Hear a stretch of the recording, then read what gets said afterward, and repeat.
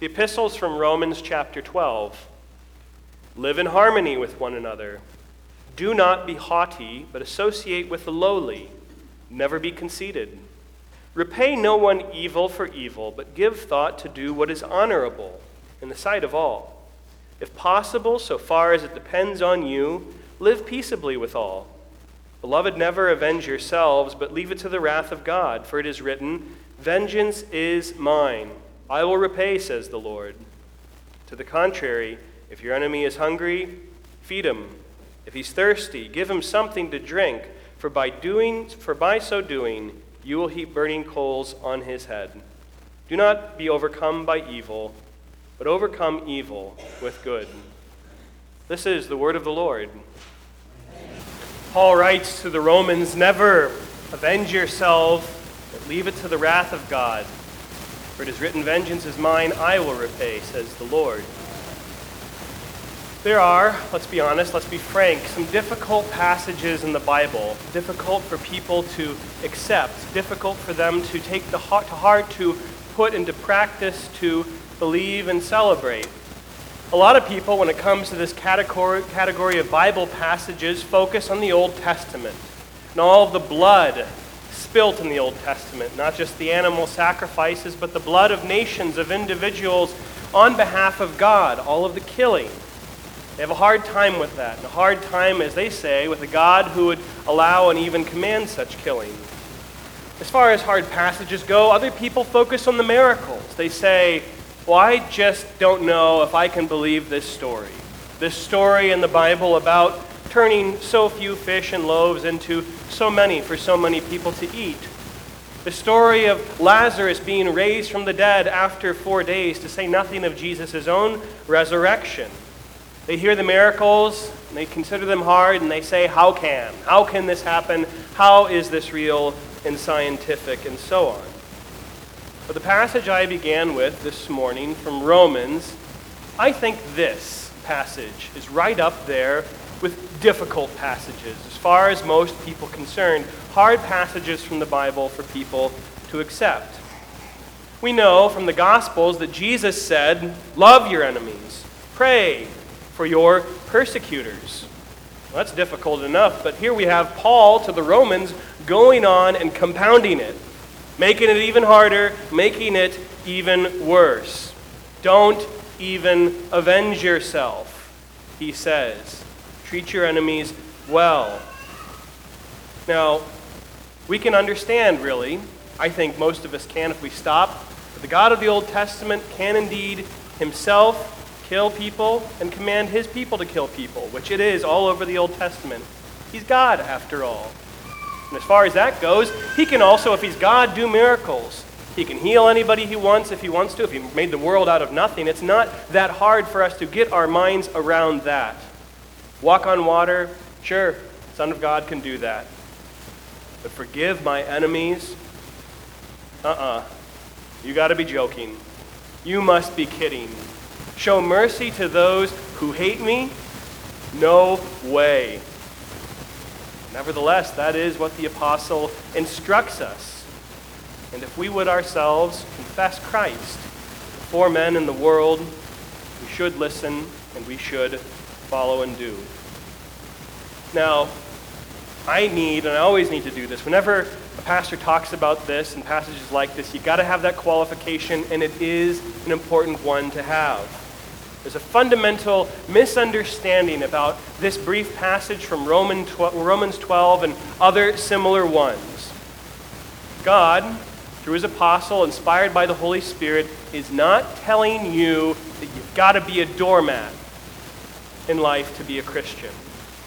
If you're going to be a Christian, you just got to let the world walk all over you. A lot of people do think that, though. They read this passage and other passages like it, and they think that it is a command to be a pushover and to let the evil people in your life prosper and have their way 11 times out of 10. But that's not so. The earliest Christians, all the way to the Reformation and to today, have understood the meaning of these passages. It is lawful, good, and righteous, for example, for a Christian to serve in the military, and not just the military where he's like a cook or something like that, but to be in the infantry, to be a tank driver, to be a gunner. The war is just. That is a just, righteous, and good vocation. Christians have understood, at least the ones that understand what God's word says on these things, it's good and right to be a police officer or someone else who must at times use force to maintain righteousness and order in a community. And even this one, it is righteous and good for you as a private citizen, if the time and situation calls for it, to use force, even deadly force, to defend yourself and the dear people that God has placed in your life for you to love and protect against violent men. Otherwise, we know what would happen. You just have to have 2 brain cells, and each of them with a little common sense to understand if none of those things that I just said were true, then we would live in a complete chaotic and lawless society where evil reigned. By inaction, by refusing to do harm, to defend our neighbor, it would be a chaotic place to live indeed. Pacifists are certainly confused by this passage and similar ones. And their confusion, and wherever they have gotten their way, it has indeed led to much evil in homes, communities, and countries in the world. So no, the Bible here is not rejecting, Paul is not rejecting and denying all violence or even restitution. But what he is saying is that we should not exact revenge out of spite inside of us for wrongs that are done to us. We understand that life in this world includes being harmed and, more common, sinned against by other people. Sometimes it is strangers, people you don't know. I don't know. Being cut off in traffic isn't exactly being harmed, and really it's probably not even a sin, but that's kind of what we think of when stuff like that. But really, I think more often it is family and friends, people we know that we're close to, that we live in this sense that we are sinned against by. And anybody who says that they themselves, you yourself, have never really actively or largely sinned against another person, your vision's blurry, okay? Take your spiritual glasses off, clean them on, put them on, look at yourself in the mirror of God's law, and get a better sense of who you are. We sin against others, they sin against us. That's the daily life in this world that God has put us in. And it is usually with those we see the most in life, those closest to us. And so the question is, do we live tit for tat? Justice for everything, big and small. Do we exact justice for everything that wrong that has ever been said or done to us from these people that we live with, whether it's real or perceived wrong? Now, I think, of course, we could try our best to do that. We could live lives devoted to making sure that every slight that somebody gives me, I make sure I pay him back not just equal, but enough to where he knows not to do it again.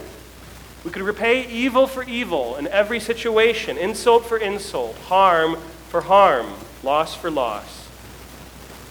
But I think if we actually made a practice of doing that to the best ability that we could, it would not take us long to see that a close, personal, intimate relationship would be absolutely impossible to have unless you have found the unicorn, the person who does not sin, to live your life with. An eye for an eye, we know, and I don't really like Gandhi, but I think he's right about this one.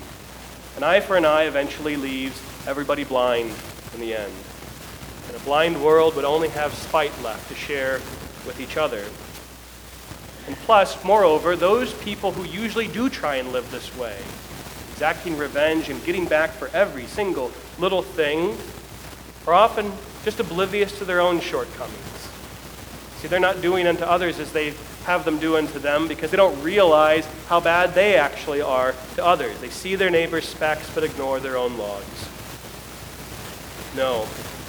The better solution is not to impose a standard of just, righteous vengeance that we ourselves couldn't carry if the cannon was turned around on us, but rather let's live as the Lord through his servant Paul enjoins us to live. to seek to live righteously with our neighbor, charitably, in mercy and grace, and when it comes down to it, let the satisfaction be God's. Let Him get what is His. It's right and good for us to live this way first, and obviously because the Bible does tell us to. It says so right here. And second, because when we do live that way, we can actually have homes, relationships, workplaces, communities, and even a nation that can flourish when it's governed not by justice and vengeance of the worst kind, but by grace and mercy. And third, we ought to do our best as Christians to live this way, as a living confession of our faith in a righteous God who will always, and says He always does, have our backs. Epiphany, the season that we are in right now, is a season about manifesting the glory of the incarnate God and Jesus Christ in the flesh. Well, friends, I think that we ourselves manifest the glory of Jesus Christ in the flesh when we live this way, according to His word and precepts. Think about it. He has not exacted revenge from you, vengeance upon you for your sins that made Him go to the cross, but has instead shown grace and every mercy to you.